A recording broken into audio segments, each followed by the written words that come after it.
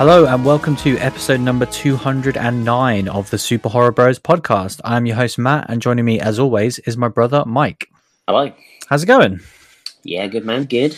We are back with a very, very, very special show this week that we really weren't expecting. Kind of came out of nowhere. We'll get into it properly when we discuss this week's film. But it really came out of nowhere and kind of like, especially we are the hype train podcast. You know, we love the hype and hyping things up. And I think that our return to the cinema was going to be something that we were going to hype up. And then it just happened out of nowhere. So yeah, in typical fashion, the kind of the schedule changed, and we have seen a movie at the cinema, which was Spree, and we'll get into that very shortly. We actually were back in the cinemas. Yeah, crazy times, and there's actually some upcoming stuff as well, which we'll talk about as well.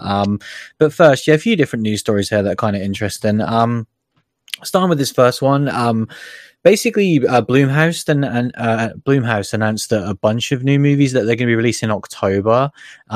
This is really weird because so they're releasing 4 movies under this kind of umbrella called Welcome to the Blumhouse, and they're all on Amazon Prime for free.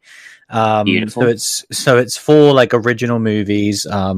I've kind of got all the plot descriptions here, but we're not going to go into that because it's going to take forever. But yeah, basically it's October 6th they're releasing the first 2, and then the following week on October 13th they're releasing the last 2. And also as part of this, they are going to be doing another 4 next year as well. So it's like such a weird news story because it just kind of came out of nowhere, and like I personally hadn't heard of any of these films either. But it's interesting because Blumhouse have been very quiet, kind of. Well, they were on Invisible Man, weren't they, at the start of the year? But we didn't really know what the next push was going to be. Yeah, and like especially during the pandemic, they haven't really gone to digital services or anything like that. And obviously a lot of their big movies got pushed, mostly being Halloween. So it is weird to see like when are they going to feel comfortable to start releasing stuff in theaters? And obviously this being a move away from that and kind of like, right, here's 4 smaller movies that we have ready to go that will be released in October. So yeah, it's an interesting one. Like I always like these news stories just because it's companies doing different stuff, and this is not something that I necessarily saw coming from Blumhouse. That like, we're just going to put 4 new movies out on Amazon Prime in October. Whether we'll like these movies is a different story, but it's interesting. Yeah, it's kind of insane, really. Like, especially if they're going to be feature-length movies. Yeah. Suddenly we get 4 of these movies drop, and obviously Blumhouse are pretty prolific. We've spoke a fair bit recently about them and how they have all these different avenues, and now there's a 4th avenue as such. They have their kind of main flagship movies. They have their Blumhouse Tilt. They have the what is it? The TV show? I can't think. Into the Dark. Into the Dark. Yeah, and now they've got these Amazon movies or Amazon Prime movies. So is this worldwide Amazon Prime? I assume so. That was that's all I saw in part of the announcement. Yeah. But yeah, it's cool. Like, I'll be interested to have a little look at the synopsis after the podcast and see what they're all about. Yeah, like I'm curious if this is their step to be like, because Into the Dark, as we've discussed, is such a weird thing where it is just a collection of movies. It's way more in line with movies than it is TV, and especially with how long they are. And so, like, I wonder if that is a case of like, look, we're not getting enough eyeballs on this thing. I think Welcome to the Blumhouse does make a lot more sense as like a title, and getting on something like Amazon Prime. I think that speaks to me a lot clearly as like here are a collection of films that you can watch, whereas like Into the Dark was very confusing with its concept. Like, okay, it's going to be monthly, they're going to be based upon these holidays, it's a TV show, but they're feature length a lot of the times. It was very confusing, but maybe they'll just continue with all of this stuff. Who knows? They are pretty insane, and this just shows you the amount of like content that they're just sitting on, that they can just put out 4 movies and it's like nothing to them. Yeah, that's what I find crazy, that they just kind of can just throw out this mad level of content when everyone else is struggling to put out anything and looking to recoup where they can, and then suddenly these guys are just like, here we go, Gosh. Yeah, like I'm assuming they're just buying up stuff left, right, and center that we never really hear about, and they just probably have this slate of like hundreds of horror movies just ready to go at any point. But yeah, it'll be an interesting one for sure. Next up, just a small kind of update on we did know that this movie was coming, so basically we're getting a sequel to The Babysitter. Whether we can remember too much about that movie at this point, obviously we did cover it back in 2017. It was the kind of horror comedy that was on Netflix. And we knew a while ago that they were making a sequel. But yeah, just kind of a small update, really. There wasn't a trailer, but there was some images. And it is coming September 10th. So pretty damn soon.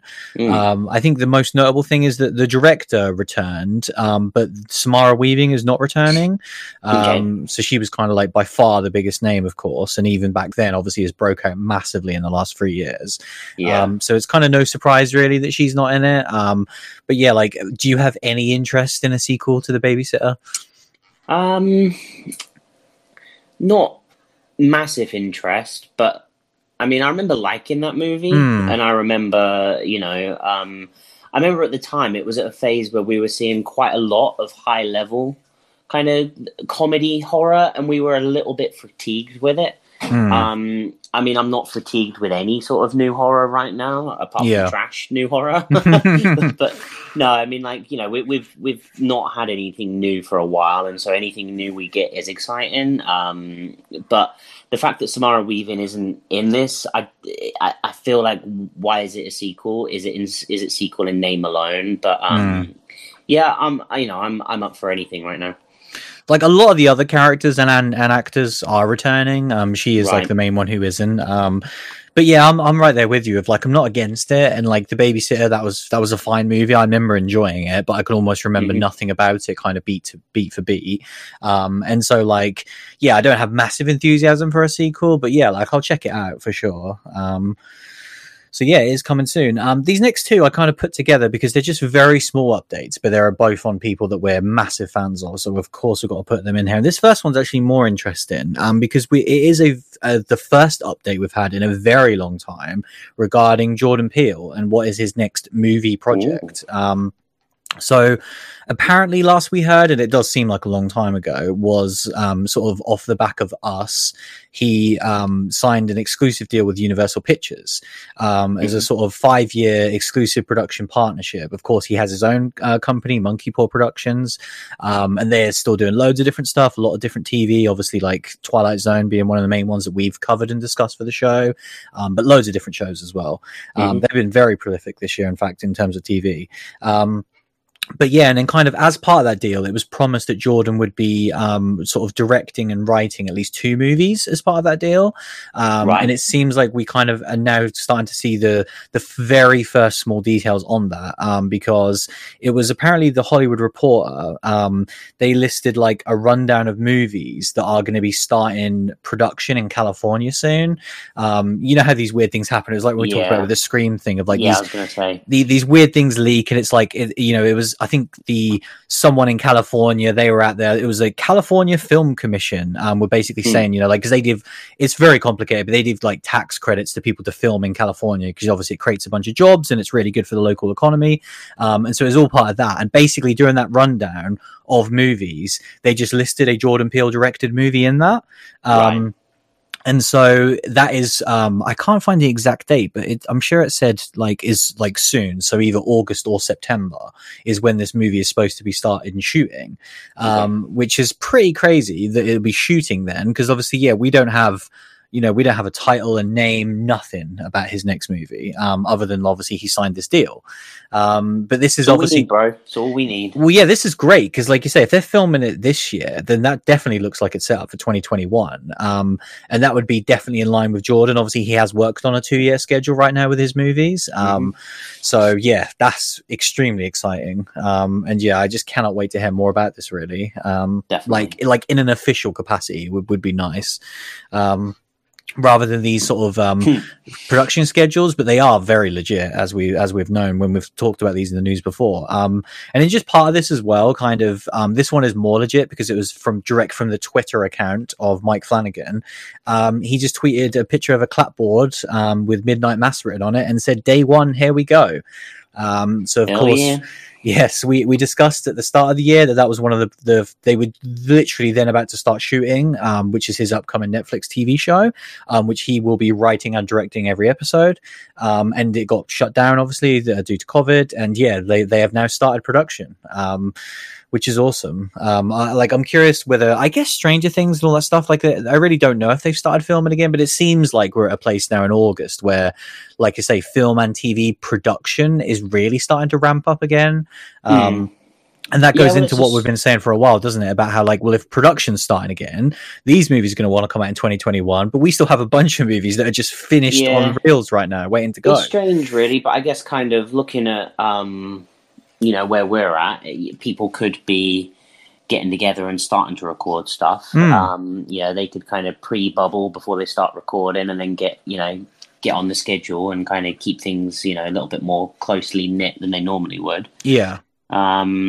It's super exciting to see that production is rolling, because obviously we've got this big drought of movies and then we've got a ton that are in the bag, but there is a little bit of a concern that we get like this mad rush and then suddenly we have another bit of a break because all the movies still need to be made. So I'm glad that, reels are rolling. Yeah, like, I think that is the only good thing out of all of this, is that, like, I don't have that worry that we will have that barren stretch, because we just have so much stuff that would have been our 2020. The movies that we would have seen, of course, The Quiet Place, Spiral, etc., the list goes on and on. But then, like, these films and TV shows are in production right now, which is extremely exciting. And yeah, it's really just want some Stranger Things updates, man. Yeah, 100%. Like, we discussed, what was it, last week with the Fear Street news, how kind of it seemed like Netflix is going to be doing this summer of horror thing next year. And I definitely could see that Stranger Things being a part of that, because obviously was season 3 when they hit summer for the first time. Yeah, and that was a huge success for them. Yeah, and that was so good for them, and I think it made a lot of sense. So yeah, I could definitely see them doing that again. Even though, like we said, storyline wise, I expected it to come out in the winter between November and December, based upon my own assumptions of where that series is going to be set. I really do think it's going to be set during either Thanksgiving or Christmas for the first time. But yeah, it could be. Who knows? Yeah, well, thematically that makes sense because they like to have these different seasons and holidays. But I mean, from the sounds of things, it just needs to be when there is a school holiday with the kids potentially. But who the hell knows? We might get more of a time gap in this one and all manner of stuff. But I need more Stranger Things. I may just have to start rewatching it again just because... it's so good, especially after this week. I was going to say, yeah, we'll get into it, but I had the exact same thought of you of like, I rewatched 1 prior to 2, and then I've only watched 2 and 3 once, and so like I'm very much in the mood. You're right. Yeah, I really, really want to go and just binge all 3 series. So I think I might be doing that very soon. I'm doing it. I'm adding it to the docket. I'm doing it. But yeah, and then finally is the last news story. And then before, we get into some kind of upcoming stuff. This was just a really random one that basically Darren Lynn Bousman has got a new movie coming out this year that is not Spiral. So it might be good. Yay. I love that involuntary reaction I just got out of you there. I will not stand for it, all right? Like, I am already defending this movie to the death. Like, it will be the hill that I die on in this podcast. I'm saying it right now. You thought, I can't take another bad Thor movie. In your mind, you thought I was just saying positive. Yeah, I was like, he's with me. He's all right. Because that's all that someone could say. And then as you were responding, your mind caught up. It was fantastic. It was fantastic. It's what It's one of the main reasons why I do the show, to be honest, to just catch you off guard in these little moments. It's going to be a long year. But yeah, this movie called Death of Me is coming out October 2nd. Kind of, again, they're saying like... Are you sure it's not a documentary about his trials and tribulations making the Saw movie? It could be. But yeah, obviously coming out this year. I did watch the trailer for this one. It's very odd. Kind of the basic premise is this couple, they were like out partying partying the night before, and then they wake up and they just have no recollection of what happened. And they have this like videotape, a video recorder with them, because they're on like a holiday in some fancy island, I believe in Thailand, and they like watch back the footage of what happened the night before. Brilliant. And basically the husband, or I think it's a husband or wife, let's just say they are, he like kills his wife on the camera, but she's still alive, and obviously they don't know what's gone on. So then it's like they're trying to unravel this mystery of what they've seen, and the trailer gets super weird very, very quickly. And so I wasn't massively on board with it. I was like, oh, this could be interesting, but also looks super weird. But it's one that I'm definitely intrigued about, but it's not one that kind of immediately shot up my list, I have to be honest. And yeah, kind of piggybacking off that, I did also watch a little bit of the Devil All the Time trailer. We discussed it last week, that movie that got announced with the crazy cast. Do you remember this one? Yeah, I do, when you said the crazy cast. Yeah, and kind of like, it was weird that they announced it all and didn't have the trailer. And then a few days after we recorded, the trailer did come out. And I kind of did my usual of like, right, I just want to see like the first minute of this just to see the flavor of it. And oh yeah, this was ticking all the right boxes for me. I was like, hell to the yeah, it looked awesome. And yeah, I think that one's coming in like September or something. And so yeah, that kind of moves us on really to just a very briefly just discuss our upcoming schedule, because that's what's exciting. And we're talking a lot about these movies that are either August or September, and even going into October. So it's really busy time for us, and it's great. You know, we've obviously, it's been pretty quiet for a while. And obviously, I think we did our best with filling it with that wonderful Scream retrospectives. But now it's very busy. And so next week, we do have one slot free next week, obviously. And then the week after is Fright Fest.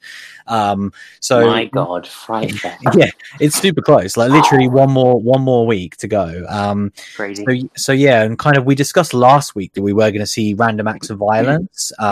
So that's kind of one of the at the top of our list in terms of digital releases. Another movie that we hadn't even really discussed on the news or anything, but I did see come out and seen a lot of positivity for, is a movie called Sputnik, which is this like Russian sci-fi movie that just looks really crazy. So sure. That's definitely on my radar as well. So those are definitely the two digital releases. But I also saw that, we've discussed it again in the news a lot, Peninsula is supposedly out this Friday. Yeah, like I'm seeing it saying that it's theaters and digital services. I've checked our local cinema, and I haven't seen anything for it yet, but I will keep checking prior to Friday. I was going to say ours normally doesn't refresh until Thursday. Yeah, so that's one to keep our eyes and ears open for. And then, of course, the week after, the 28th, which is during Fright Fest, unfortunately, and there are already tickets for sale for this one at our cinema, is the New Mutants, which is crazy that it's that. Can you believe that after all of the delays and everything else, it seems like bar something crazy happening, this movie is coming out, and it's coming out Fright Fest weekend. I know, it's so frustrating. Yeah, like it's so annoying, and so it's a case of like, yeah, we're obviously going to go see the movie and excited, and it's almost definitely going to have to be the week after, which is a shame, because yeah, we're obviously going to have to talk. But the about problem is as well, like we put up mad content for Fright Fest. Like it's probably not going to be one episode's worth of content. So yeah, we'll obviously be getting New Mutants, getting to it, but yeah, we just won't be getting to it as quick. But to be fair, it's a nice problem to have. Like, oh yeah, that's the thing. That's why I wanted to discuss this. We actually have movies we're excited for, which is great. Yeah, the Shudder movie. What was the Shudder movie? Random Acts of Violence. Obviously, like we were excited for that movie. With kind of we were going to get that episode out ready for when it dropped on Shudder, and then suddenly we had a chance to go to the cinema for the first time since March, and we're not going to pass that up. So that's what we did. Exactly. So yeah, I just wanted to throw out a bunch of these movies that, like, there's at least 4 or 5 movies here that we've either got or are right on the horizon that we're very excited for. And again, that, you know, by the time we start getting through these, that'll put us in September. As we've already discussed, there's multiple movies that have September release dates that we're excited for. So it's feeling more like the norm now for the show. Of like, here's a bunch of movies that we're excited for, and it's a case of, right, which one do we watch first, sort of thing, which is great. Yeah.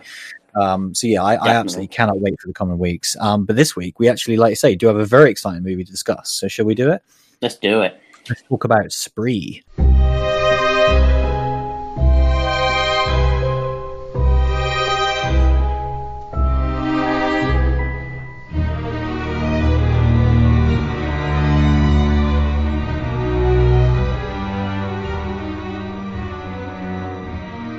So yeah, like obviously, I guess first and foremost, talking about the cinema and the fact that this is the first movie we've seen at the cinema for 5 months.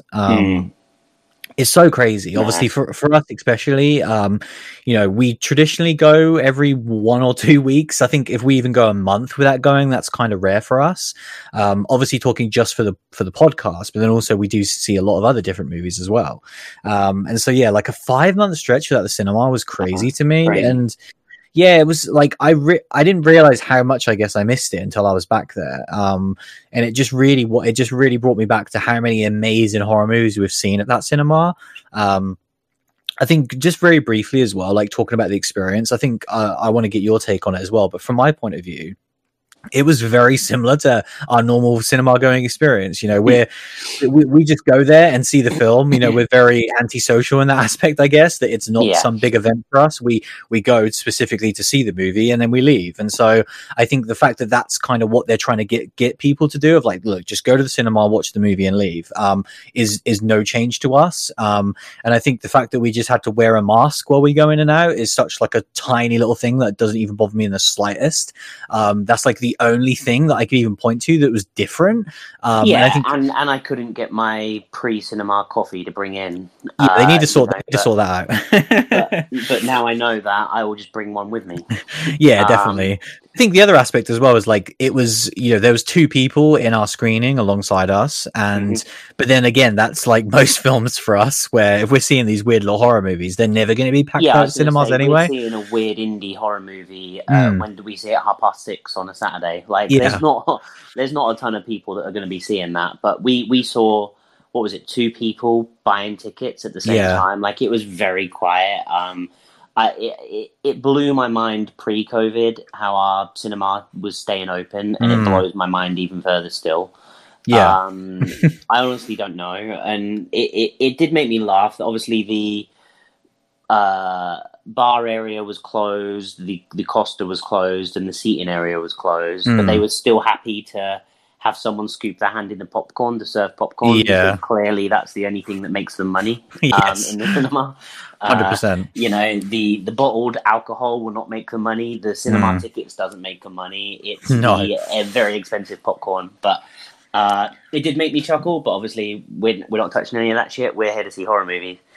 Yeah, exactly. So I think I guess you're the same, really. Of like, it just wasn't that different, was it? It just felt like pretty normal. It felt like just coming back home, to be honest. You know, like you said, it was so long, and you know, just getting back into those seats, and you know, it's so familiar, and you know, it's even pre us starting this podcast, it would probably be quite rare for us not to go to the cinema within 5 months. You know, for us to not go to the cinema within a month since recording the podcast was almost unheard of, unless there was a real drought of horror movies. So yeah, this 5-month wait has been a long one coming. Yeah, definitely. And I think it's super exciting for us. And I think for people that are craving the cinema out there, of course, like, you know, do it if you feel safe to do it. And I think it all depends on obviously people's circumstances and all stuff like that. I think speaking personally for us, you know, we live in an extremely low risk area anyway.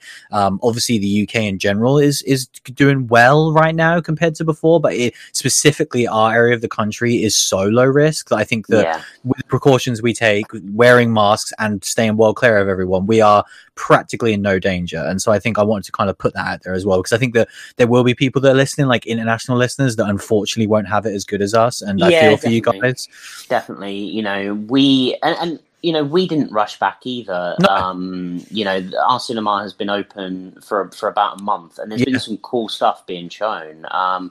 But you know, we both personally wanted to have a look and make sure that things didn't kind of, you know, when things reopened, problems didn't happen and that sort of things. You know, I wouldn't be saying to people rush out day one, but when safe to do so, it was, you know, a long wait worth getting to, and finally getting there was nice.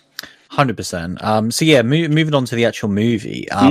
This one's an interesting one. Like, did you know, you didn't know anything about this one, right? No. Well, yeah, which is always great. So I had heard about this movie a few months back, and caught the trailer, and yeah, immediately kind of ticked a lot of boxes for me. Obviously, it's got an actor in it that we enjoy, but then also just like, again, the kind of the social media aspect horror of it, and the technological horror, it kind of immediately pulled me in. So straight away, like, it was like, oh, this is definitely a concept that I'm interested in, and I kind of remember adding it, you know, to my list of upcoming films, and that's kind of where I saw this, really, of like, I just expected it to be getting like a digital release. And then when I saw it was like at a local cinema, I was like, really? Like this movie? And like, I'd almost forgot what it was. I was like, Spree. Oh yeah. It was that one with the really cool trailer with the guy driving around in his car. So yeah, like I definitely knew a little bit about this one. Yeah. But yeah, kind of, I guess, what is this movie about for people that have no idea? So yeah, this movie, it, like you say, it kind of came out of nowhere, really, for me anyway. But yeah, starring, Joe Keery, i.e. Steve from Stranger Things fame. And when we say starring, this is one of those movies that pretty much does center around him. Yeah. A leading role for sure. Yeah. And he is playing the fame-thirsty Kurt Kunkel. Great name. Yeah. Oh shit. What was his channel? Kunkel's World or something? Kurt's World 96. Kurt's World 96. Thank you. And yeah, he is a streamer, YouTuber, kind of wannabe. He is kind of a guy that seems to be pretty much streaming from the start or the inception of these YouTube streamers, but has just never picked up a following. And then he has seen kind of people around him get quite, high celebrity fame through this and following that he's craving. And so the opening of the movie is pretty fantastic, where it's kind of showing these little clips of all his YouTube videos throughout the year and his different kind of ideas and ways to get it. But he just isn't good and isn't engaging in these videos in a funny way to watch. And he has come up with this new idea to make himself go viral. And at the beginning of the film, it says kind of after however many years of trying, Kurt finally goes viral with the following kind of footage. And it's his journey into becoming a viral video fame. And his idea is basically he has become a spree driver, which is effectively an Uber driver. Yeah. And when he picks up his passengers, he is live streaming from his car. He has multiple cameras set up in his car, and he's basically live streaming the journeys and everything that takes place. That already in itself is fantastic for me, because I don't know about you, but I've watched quite a few internet videos of Uber drivers and shenanigans that go down with them, and they are thoroughly entertaining. It's interesting you say that. We'll get into that a bit more, but yeah, like I haven't watched Uber drivers, no, but I've watched like an insane amount of just streamers and YouTubers. But yeah, it's funny. Yeah. I didn't even know that was like a little subsection. Yeah, not necessarily planning to stream, but people, Uber drivers do seem to have cameras in their cars for their safety, and I've just seen like a ton of like drunk people get in the car. Oh yeah, I've seen a lot of dash cam and weird stuff. But from inside the vehicle, right? Yeah, of like the conversations that people have and that sort of thing, and it's hilarious. But anyway, and so it's picking up on that, and his plan does seem to be a little bit more sinister as the movie unfolds. I think I'm, in terms of plot, I'm going to leave it there. I think kind of what we end up getting is we find out very early on that a kid that Kurt babysat as a child has become like a low key, I'd say, internet celebrity, kind of streamer and that sort of thing, and not like crazy big, but to Kurt's eyes he's an idol. He idolizes him, and he was like, I babysat for this kid and I want to be like his level. We get introduced to a character called Jessie Adams, who is this kind of underground comedian, and she kind of is preparing for kind of a very big gig where she can go, she's hoping to go viral herself, and kind of so we follow her throughout this movie as well. And definitely another notable character is Kurt's dad, who is the one and only David Arquette. That's right. Yes. David Arquette cannot get off this podcast right now. No, and he got a new cinema release in 2020, which blows my mind. If we're not watching his movies from 20 years ago, we're talking about him being cast in the sequels to those movies. Then we're seeing those movies again, and now we're actually seeing him in a new film for 2020. Like 2020 may unofficially be the year of David Arquette podcast. I absolutely love it, and I have no problem with that whatsoever. No, shall we do an episode of his rise to wrestling fame? That's my question. I was going to say that we used to do a special on all of his movies. Like, what we got, Eight-Legged Freaks as well, like Ready to Rumble. That'd be awesome. Yeah. I mean, you know, I wouldn't be the first to say it, but David Arquette's filmography, all killer, no filler. Yes. 100%. But yeah, getting back to this, I guess that's kind of you know, the plot. I don't necessarily want to unpick too much more than that, because I think that sets up enough. That was a lot. You have an idea about what this movie's about, and I think, you know, coming off that, I guess, you know, what did you think of this one? I absolutely love this movie. It kind of is such a matte film in so many ways. I think what we discussed really, like the use of technology, and this is one of those films that is kind of, you know, you're seeing the footage of all these cameras constantly. So it's mostly, you know, a lot of his car cams, but then just a lot of mobile phone streaming from loads of different angles. And yeah, just like it really reminded me of a kind of Unfriended Dark Web, and also the movie Searching, where kind of like they're piecing together from loads of different angles and cameras. So it doesn't feel that static. Like, found footage was such a weird term for so long, because when you think about it with like Blair Witch and stuff, it was always like a single camera. Yeah, and found footage was historically a character that was single camera, and yeah, you know, it was Blair Witch, it was Cloverfield, it was those, and you know, this new subgenre that we're watching, you know, Spree and Unfriended is its own, you know, I don't know what we necessarily call it.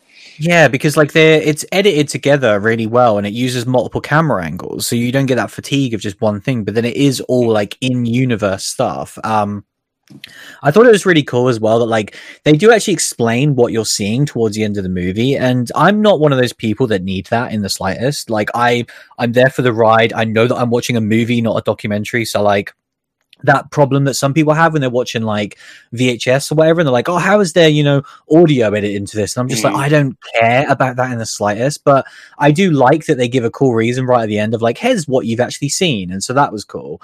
But yeah, just like the level of like the filmmaking craft I thought on display in this movie again really reminded me up there with Unfriended Dark Web and Searching, where they're just constantly splicing all these different angles together. There's a lot of information on the screen, like early on, obviously, because he's like this fake Uber driver, or their version of Uber.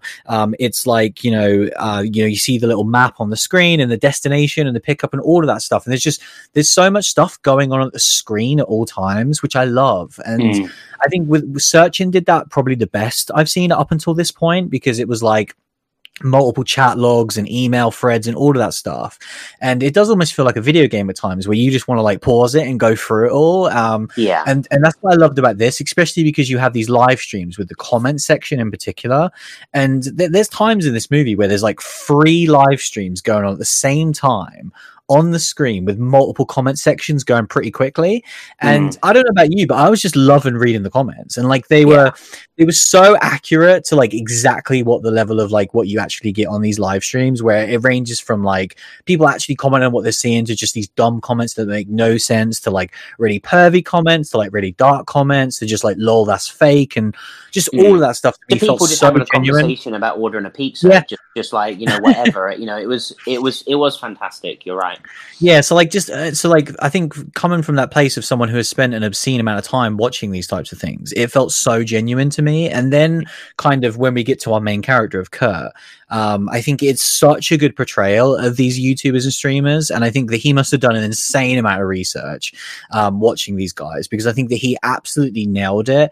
And I think it's such a cool cross between kind of these wannabe YouTubers and streamers mixed with these very sad, lonely, almost like school shooter type people that do end up doing these horrific acts. And I think that he does such a good job of tying that all together, and just like honestly blown away by it, really, where you take a guy who we were obviously big fans of, and I love that he's took such a big risk here because he's such a lovable character as Steve, and like I'm sure he has plenty of young fans who love him as that character, and I think this is a hell of a risk to play someone like this he is likable in weird ways, but he's also, like you say, real scummy and a real, loner, and not in like a cool, interesting way, just in like a really sad way. And I think that it's bold of him to take a choice like this anyway. So I just think that aside, as well as another reason why I really enjoyed it.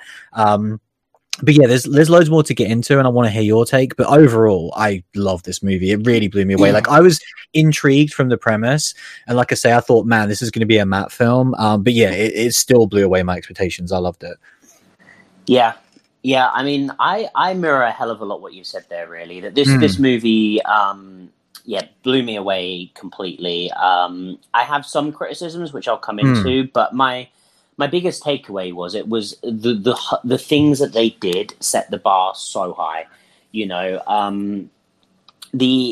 With some of these movies, like, the credits roll and you're in straight away, and this was one where the second kind of Kurt comes on the screen and we get his little intros to his videos and the text telling us all about him and that, I was just 100% sold into this movie. You could not have gotten me out of that cinema seat at that point. And I think, one of the major takeaways from this is the performance. I think kind of Joe's performance in this is unbelievable. As you said, like, obviously we're huge fans of his from Stranger Things. He's one of my favorite characters on the show.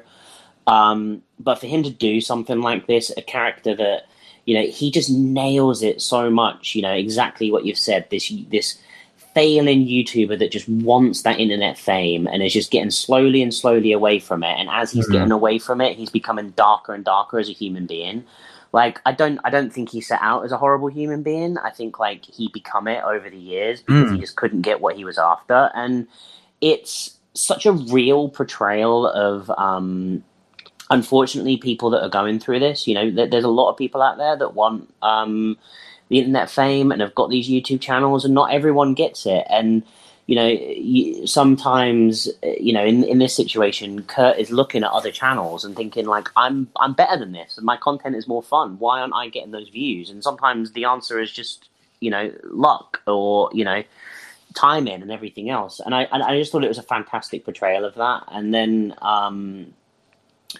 the one of the biggest takeaways for me was the overall presentation of the package that you've talked about here, where sometimes these movies can feel I was trying to think of the one where there was like the Facebook ghost killer type one.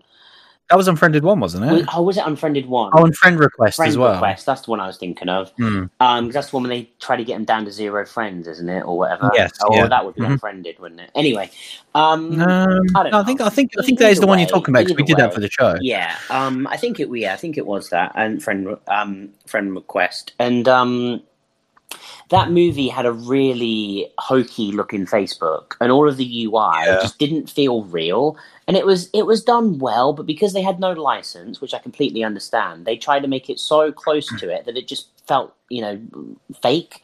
Whereas this is clearly Uber, but instead of, worrying about that, they just made this UI that looked fantastic. I really love seeing the app and all of that stuff. I loved, again, the videos that are shown, they're not like branded YouTube, are they? But they effectively look so much like a YouTube video. The clips and stuff we get, that's effectively what they are. Yeah, like, I don't think they had YouTube specifically, but it's weird because later on they definitely have like Reddit and other, licenses. Yeah, so it is weird that they don't have them all, I guess. But it just blends in seamlessly, and all of the UI just looks fantastic. And like you say, these moments where you've got passengers in the car, and we've got some inside the car passenger cams. We've got Kurt's stream on his face. We've then got a chat log. We've then got the Uber app, and we've got all these different things on screen. And it could have been a jumbled mess, but instead it was mesmerizing. And I was the same as you. Like, I was pinging around everywhere. My eyeballs couldn't keep up.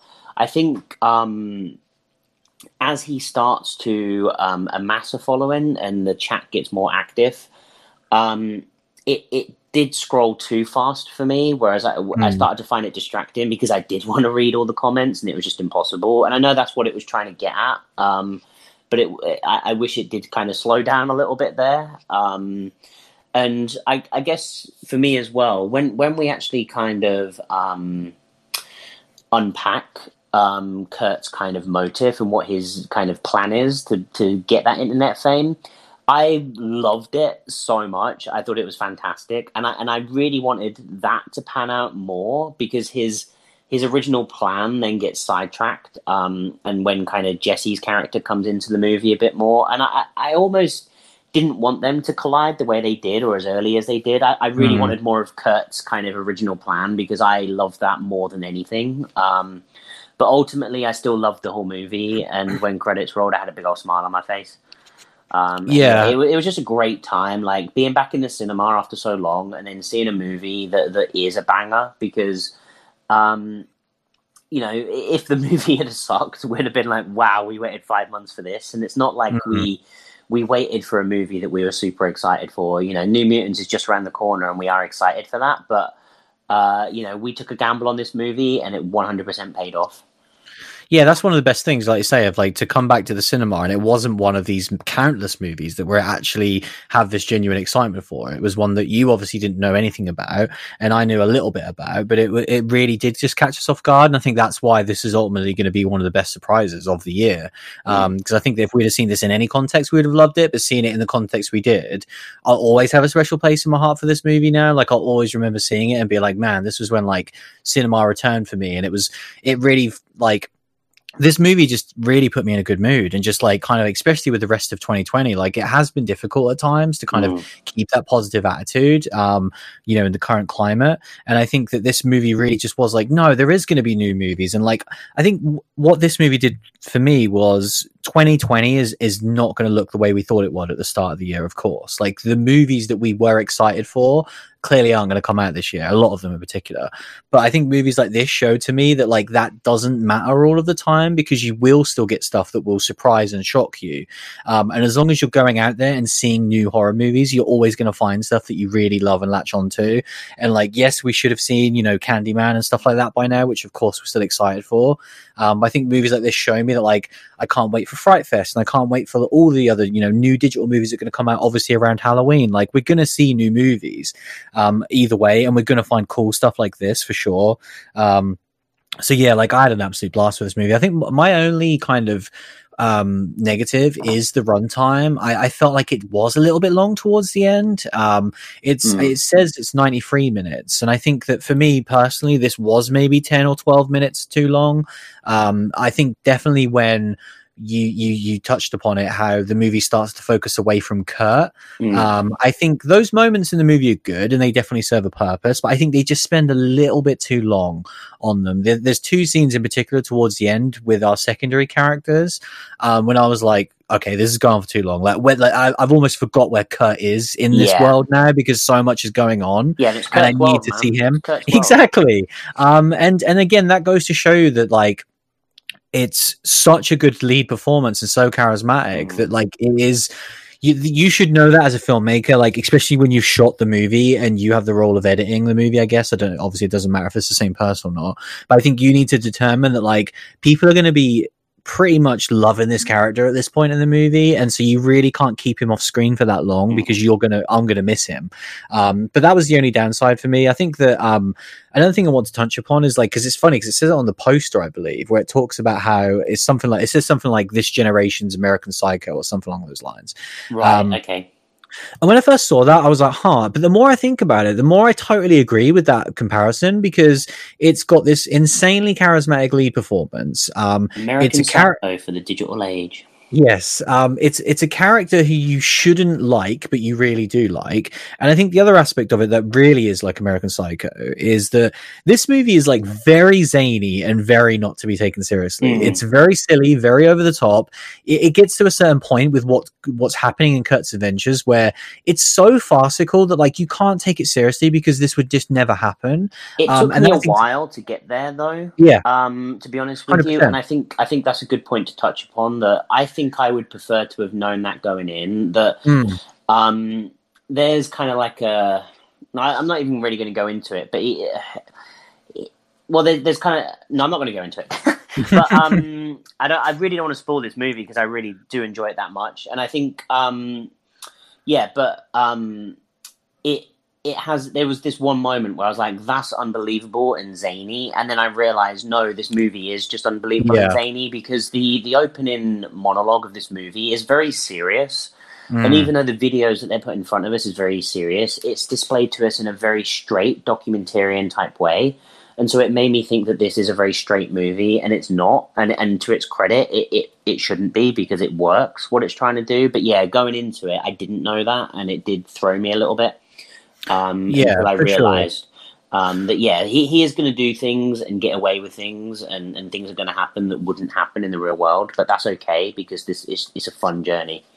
Exactly, and that's what reminded me of like American Psycho. Just like he's doing these insane fiascos, but he's just getting away with it. And then the other aspect of it that really reminded me of that movie was that, for as zany and silly as that movie is, American Psycho, it has really awesome messaging and social commentary that is like still valid today. And you know, theirs is more on kind of commercialism and like a lot of stuff that was going on in the 80s, the Wall Street guys and all of that stuff, like the materialism of the world. Whereas I think this movie is, of course, the portrayal of social media and the portrayal of YouTubers and streamers and this want to have fame at any cost. And I think they did it really, really well. And I think it's all really believable. I think this movie has a really good, strong message that I was interested in and kept me interested throughout. But then also the movie's just really zany and overall just entertaining. It's not a movie that is just trying to get across this message and being like, right, we need to keep these YouTubers exactly like as a YouTuber would be, and we can't possibly stray away from that. The movie's like, screw that. We're going to make an entertaining movie that also has a cool message. And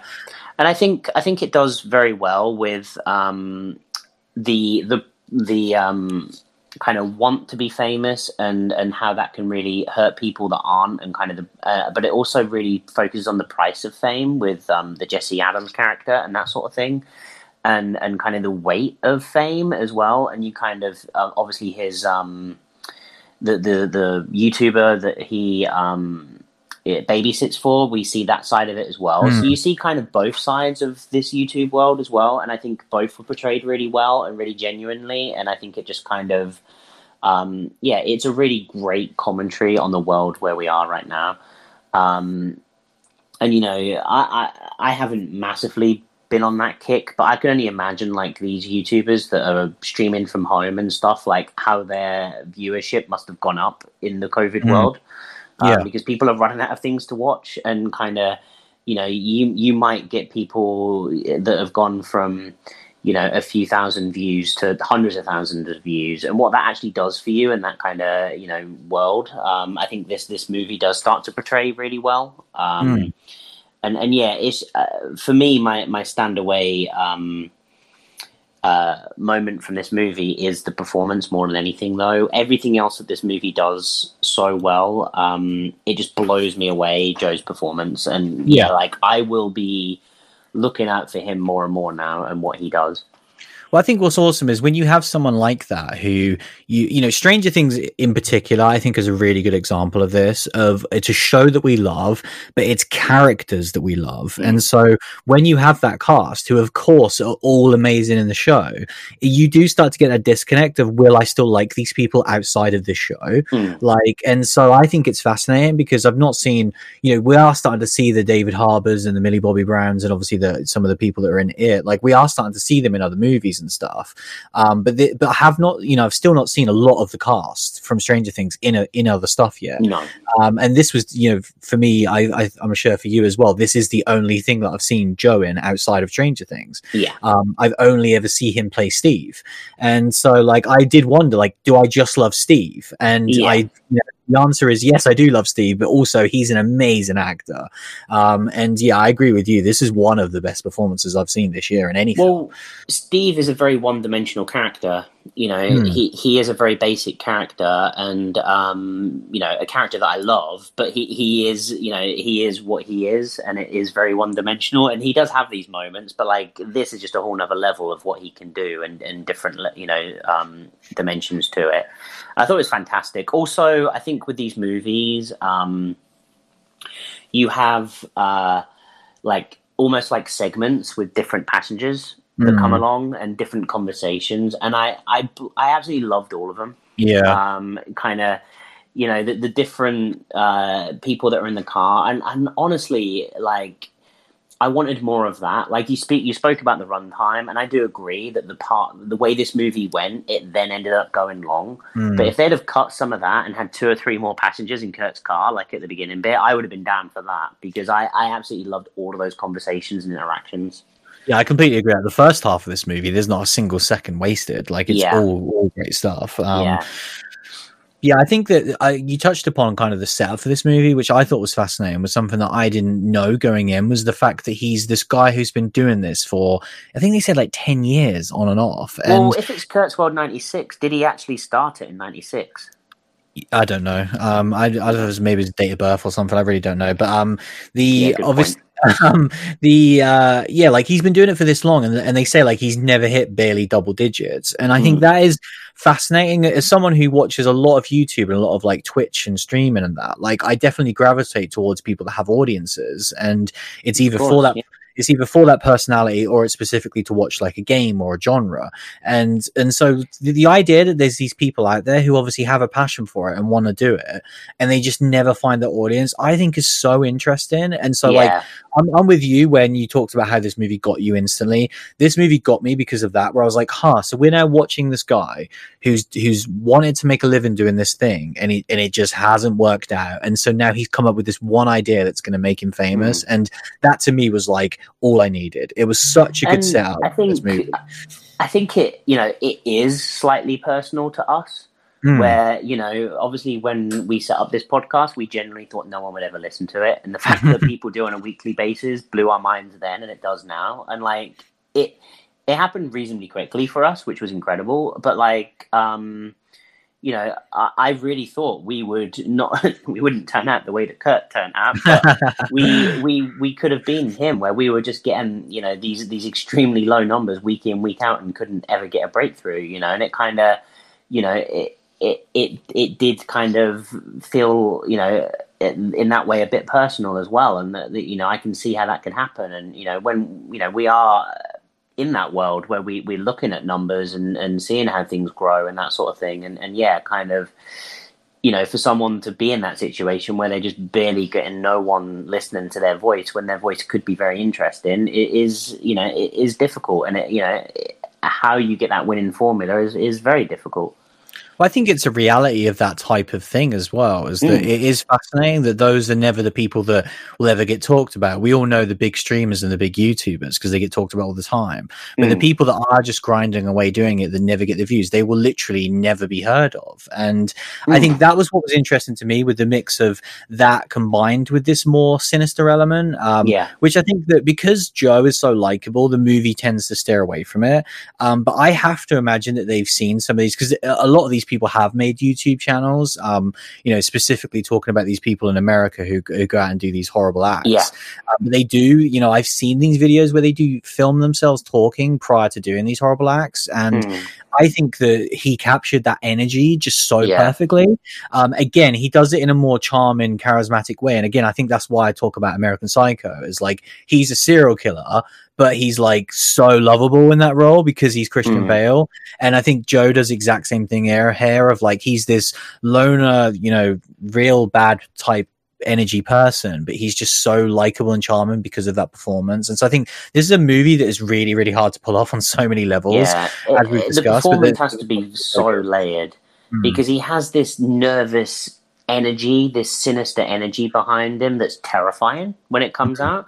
And like, he's not a terrifying dude to look at and to talk to and anything else, but it's that energy that he has and that psychopathic tendency. And when it comes out, it is terrifying, you know. And the violence in this movie isn't graphic or in your face. In particular, the first half of this movie isn't. Towards the end, it can be, but the first half of the movie isn't. But it's terrifying because of his energy and his excitement and his kind of just sinister plan, and kind of seeing that unwind. And he kind of does he call it, the plan or something? It's the lesson. The lesson, thank you. Yeah, and he's like, the lesson, and he's given these, you know, step one and all of these things, and it's just terrifying, and like it's so real. only seeing some of a little bit of this real life stuff that is just horrible. He captures it in such a genuine way, and yeah, it is a little bit terrifying how real this movie is in a lot of ways. Yeah, for sure. I just overall, I really love this movie. I think it's a big, loud movie, and I think that makes sense for this world because the world of YouTube and streaming is very big and loud. And I think that the soundtrack goes along with that. I really enjoyed the soundtrack, and it suited this movie perfectly. It's something that I wouldn't choose to listen to on my own spare time, but I know it just suited this movie super well. And so I think, going into kind of recommendations, like for me personally, I would wholeheartedly recommend this on every level. I think that there is definitely going to be a subset of horror fans that don't enjoy this sort of thing, and I know that, like, if you are more, I guess I don't want to offend people, but I want to say more old school minded, because like this to me is modern and new and fresh, and it's fine if you don't like this sort of thing, because you really do have to have a tolerance for kind of young people and the way they act on camera, basically, which is very hyper and very over the top. But I think even if you don't have that interest in that world like I do, like, give this a go for all the reasons we've said. Of like, it's such a good lead performance. Even if you don't know anything about the world of YouTubers and streaming, I think you'll still enjoy this because it's just so well made overall, and just like we said before, the overwhelming like craft of the movie. I think if you've seen something like Searching, I think that's a better touchstone, where it's not this loud, abrasive movie, but it does use the same type of techniques. Watch something like that, and if you desperately, if you love that, which I think you should because it's awesome, and you want to see more, then this is definitely the step to go for me. Yeah, definitely. I think I'd recommend this to everyone in any way that you can see it. I think it's worth seeing in the cinema. It was worth the 5-month wait to see this movie. I think. If you only see it on streaming, it's worth the money for that. And definitely if it's on demand, go see it straight away. I think, as you said, with this movie, I definitely don't think it's going to be for everyone as well. You do have to like this sort of thing. And it is, very much a very current horror movie. When we look back on this in years to come, potentially, it will feel very much like it is a, pre-COVID 2020 world, that we're looking at here, and it's fascinating, and it captures that bubble, I think, perfectly. With Uber and streaming and YouTube fame and all of that stuff, just it captures it perfectly in a horror movie, and obviously all the horrible things that people do with those platforms as well. So yeah, it was just fantastic. I think you can tell from our conversation on it that we just got a real energy for this movie. And it definitely, for us, we are in that subset of, we like this sort of genre within, subsector within a horror. And yeah, so it was a massive win for us. Yeah, like this reminds me of like when we saw Lords of Chaos last year, and it was like I knew immediately that this wasn't a movie that was going to break out and be be adored by the Unfriended too. Yeah, but I think with this, it was like it just spoke to me on so many of my own interests, and then they absolutely nailed it, and I have that genuine excitement to talk about it. Like, these are the types of movies why we do this show, of like, we can only be honest and give our own opinions, and we both love this movie, and so this will be a movie that we'll talk about time and time again, because there's gonna be a certain subsector. Like, I have no idea about the reviews or anything like that, but like, I've not really seen anyone talk about this, especially in a world where there aren't a lot of big releases. So like, now is the time for movies to make an impact. Like, we talk about Host, and it was awesome to see that did break out, and I not only saw people in the horror community talking about it, but people outside of that community, and it somehow managed to do that, and it's very hard to do it, and I'm glad that movie done it as well, because that movie's great. But I want to see people talking about Spree and watching it, because like you said, I think it's just such a relevant movie for right now, and it's just awesome, man. But yeah, that was our discussion on Spree. We will take a short break and we will be right back.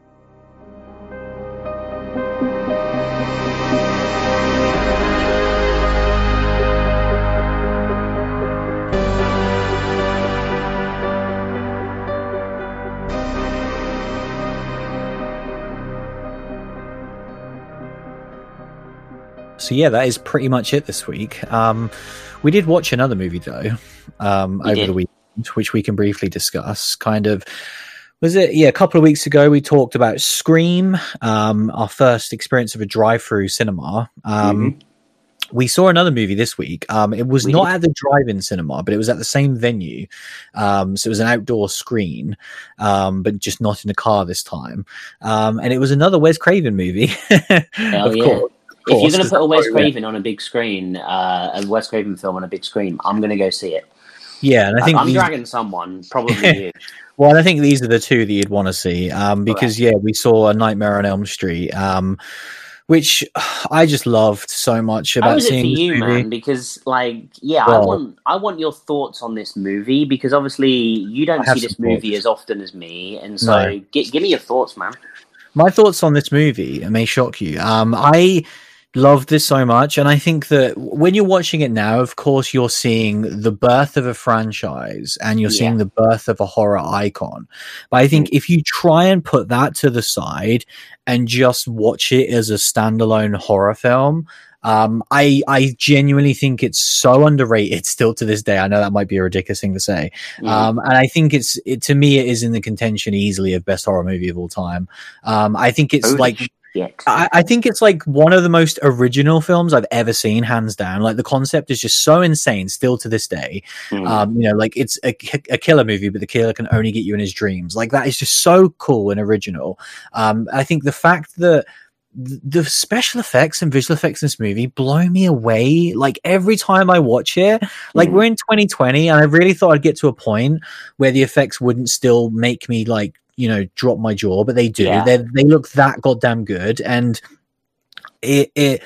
I'm frustrated that I don't know who did these special effects. Like we talk a lot about the Tom Savini's, and he's obviously a god in that aspect, and he deserves it. But like I don't know who did the effects for the original Nightmare on Elm Street, but whoever they did, they made some of the best effects I've literally ever seen in a film. And then the other aspect of that is the soundtrack. Again, I don't know who did the soundtrack for this movie, but it might be the best soundtrack for a horror movie I've ever seen. It's so original. It's Charles Bernstein is the guy that does the soundtrack, right? And I don't know who the special effects guy is though.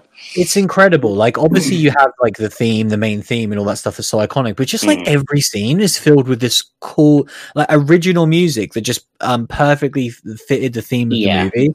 And so I think if you look at all those aspects of like how original this concept is, the special effects are just out of this world, incredible soundtrack, like you say, I think because it's the start of something, of course there's all these movies, we all know who Freddy Krueger is at this point.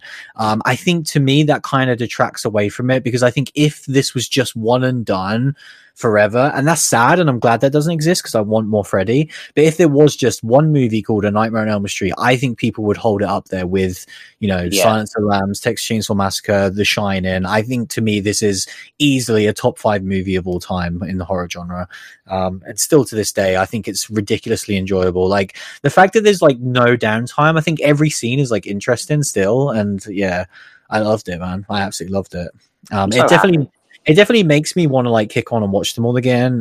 Do it, man. Do it. I've given you the documentary. Watch the documentary, and you're going to kick on and want to watch the rest. And you'll have a great time. I want to, but I feel like we need to do shows on them. Like it feels just like not worthy if we don't do shows on it. But I know. I mean, especially because like you have no real perspective on Freddy's Dead or 4 and 5. Like you probably don't have a massive kind of memory of 3. Like you'll have somewhat of a memory, but not crazy. But this is the one that I've seen the most, and even this has scenes that I completely forgot, and so the sequels are or even less.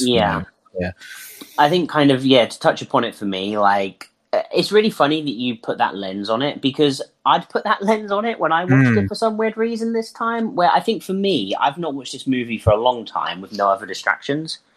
So we were in a field watching this movie, and I didn't have kind of social media or anything else massively distracting me, so I kind of watched it for what it was, and it really is just this stellar, standalone idea. And even all of the other movies just don't have that, because they're all different elements and they're building upon the franchise. But the like you say, the special effects when they pull Freddy's face off and reveal that skull, that's a crazy special effect that doesn't get a lot of kind of highlight reel footage. It's all about the first death, the Brad Pitt being sucked into the bed, and kind of Johnny Depp. Who did I just say? Brad Pitt. Johnny Depp being pulled into the bed, and I love when she goes up the stairs. That's one of my favorite special effects. Yeah, that works fantastically well as well. It's just hilarious how simple it was. One of the things that I looked out for, which you wouldn't have, is the Johnny Depp death. When the blood so the room was upside down when that was filmed, and so they just dropped blood. But because of it was on like a pendulum to spin the room around, so it could be the right way or the wrong way. And when they put so much blood in it that everything flipped, and the cameraman got flipped completely 180, and the entire room flipped, and the blood just went everywhere on the set. And that's the shot that they've used because they only had one take of it. So when the blood kind of pours out of the bed, and in the final scene, you can see the blood going sideways, right? Because the whole perspective had shifted, and like you just wouldn't be able to capture that shot, and like it looks so weird. And I've always like seen that particular shot and thought to myself, it's so weird that the blood is shooting out of the bed upwards and then it goes across the ceiling diagonally. And it always kind of made me think, like, I don't know whether it works. And then, like, the more I saw it, I thought, no, it's super sinister. And then actually hearing, like, that was a cock-up, that they had one take of it and that was it. And, like, they almost killed the cameraman. I think, like, everyone that was underneath the house got flipped. Loads of people got sent, like, in a river of blood across the soundstage. And like to get like one of the most iconic horror scenes, and like the chaos behind it was fascinating. And watching it recently with that kind of informed lens was really fun. I just had a great time. But it's so crazy, like what you just said, like that level back then in like a horror movie is like almost unheard of. Like that level of care, like that. You talking about how that shot was made reminds me of exactly hearing about like Christopher Nolan making Inception, and like, but like that came out in 2010, and it's like this huge blockbuster movie that cost like $250 million to make. Like that couldn't be further away from them making a Nightmare on Elm Street. But it's the same energy, you know. It's just and I think that's it. And the documentary I have to touch upon again is stellar. And it goes into it in such longer length, and there's footage of the room that you see as well. And it's just, like you say, the production design and the way that they pulled these things off. These guys were just psychos, man. Like, and I'm sure that so many techniques from this movie have been cribbed over the years, you know, and no movie has touched upon it since the sequels, you know, have struggled, you know, and that's why the remake just couldn't live up to it, because you know, with Halloween and Texas Chainsaw Massacre and that, you're living up to fantastic movies, but like this, with Freddy as Freddy, and with the effects the way they were, you can't get better than either of those. So remaking it is only going to ever be subpar. Yeah. It was just that's why I think it is a difficult one, because like I love that he became this horror icon that's in all these movies, but I think it's one of those ones that he's perfect in the first movie in every way. Like every scene they use Freddy is absolutely perfect. He speaks the exact right amount you want, like he gets the right amount of kills, and just all that stuff is just so good. I think my biggest takeaway as well is like Wes as a director, having, you know, rewatched Scream and Nightmare on Elm Street again very recently. I think a lot is said about, you know, when we discuss these modern day these directors, I think we put them into that auteur category because they are very hands-on with a lot of aspects. You know, they write, they direct, and they have a very distinct image. But I think for me, Wes as a director, his biggest strength is the fact that he realized and he knows that it's a collaboration to make a horror movie or to make any movie. And so you look at what he did with Nightmare on Elm Street, and that's why I'm discussing the fact that, you know, he didn't do the special effects and he didn't do the soundtrack, but it's no surprise that they turn out as good as they did, because he gets the right people in and he knows how to make them flourish, you know, and make them be the best they can. He's a visionary, and everyone around him aspires to be to that level, I think. Yeah, so it's almost like he's not the Tarantino auteur who kind of wants to do a bit of everything, but he's the guy who he gets the right people to do. Exactly, like he's like an old school director where, and I think Scream as well exemplifies that, where it's like he got a guy in who wrote an amazing original he didn't even write the script for Scream. Yeah, and then it's like he gets the right cast to play the right characters, and I think that's why, to me, he's one of the best directors of all time, not just because of his own visions, and especially, you know, in those early days, in like the Hills of Eyes days, when he is a bit more hands-on with everything, those movies show how talented he is, of course, in those aspects. But I think later on, when he got more people around him, he is a director that can like I don't know. I just think he can get the best out of everyone. I think to me that is a really understated quality in the world class directors. We always want to talk about just the name all the time, the one guy. But I think every great movie is, of course, a great collaboration. And so, yeah, he just does that so phenomenally to me. He's just such a talent, man, and yeah, it's just great that we can just continue to watch his movies forever. And that's part one of the Nightmare on Elm Street retrospective. Yeah, I was gonna say we better save the actual film because we're gonna have to do that at some point. We knocked out like 4 of Wes's movies, which is great, but there's still plenty more to get to at some point. Yeah, I think every time we just get an empty week, we do a Wes movie. Yeah, well, I'm totally down for that, but it's not going to happen for a while. You are correct. As we discussed, new movies are coming out, and if they're anything like Spree, I'm very, very excited for the coming weeks. But yeah, that was episode 209. Thanks for listening, as always, and we'll see you again very soon. See you later, everyone. Soon enough anyway, shut up, I can't, mainly because I never could. How could I start now?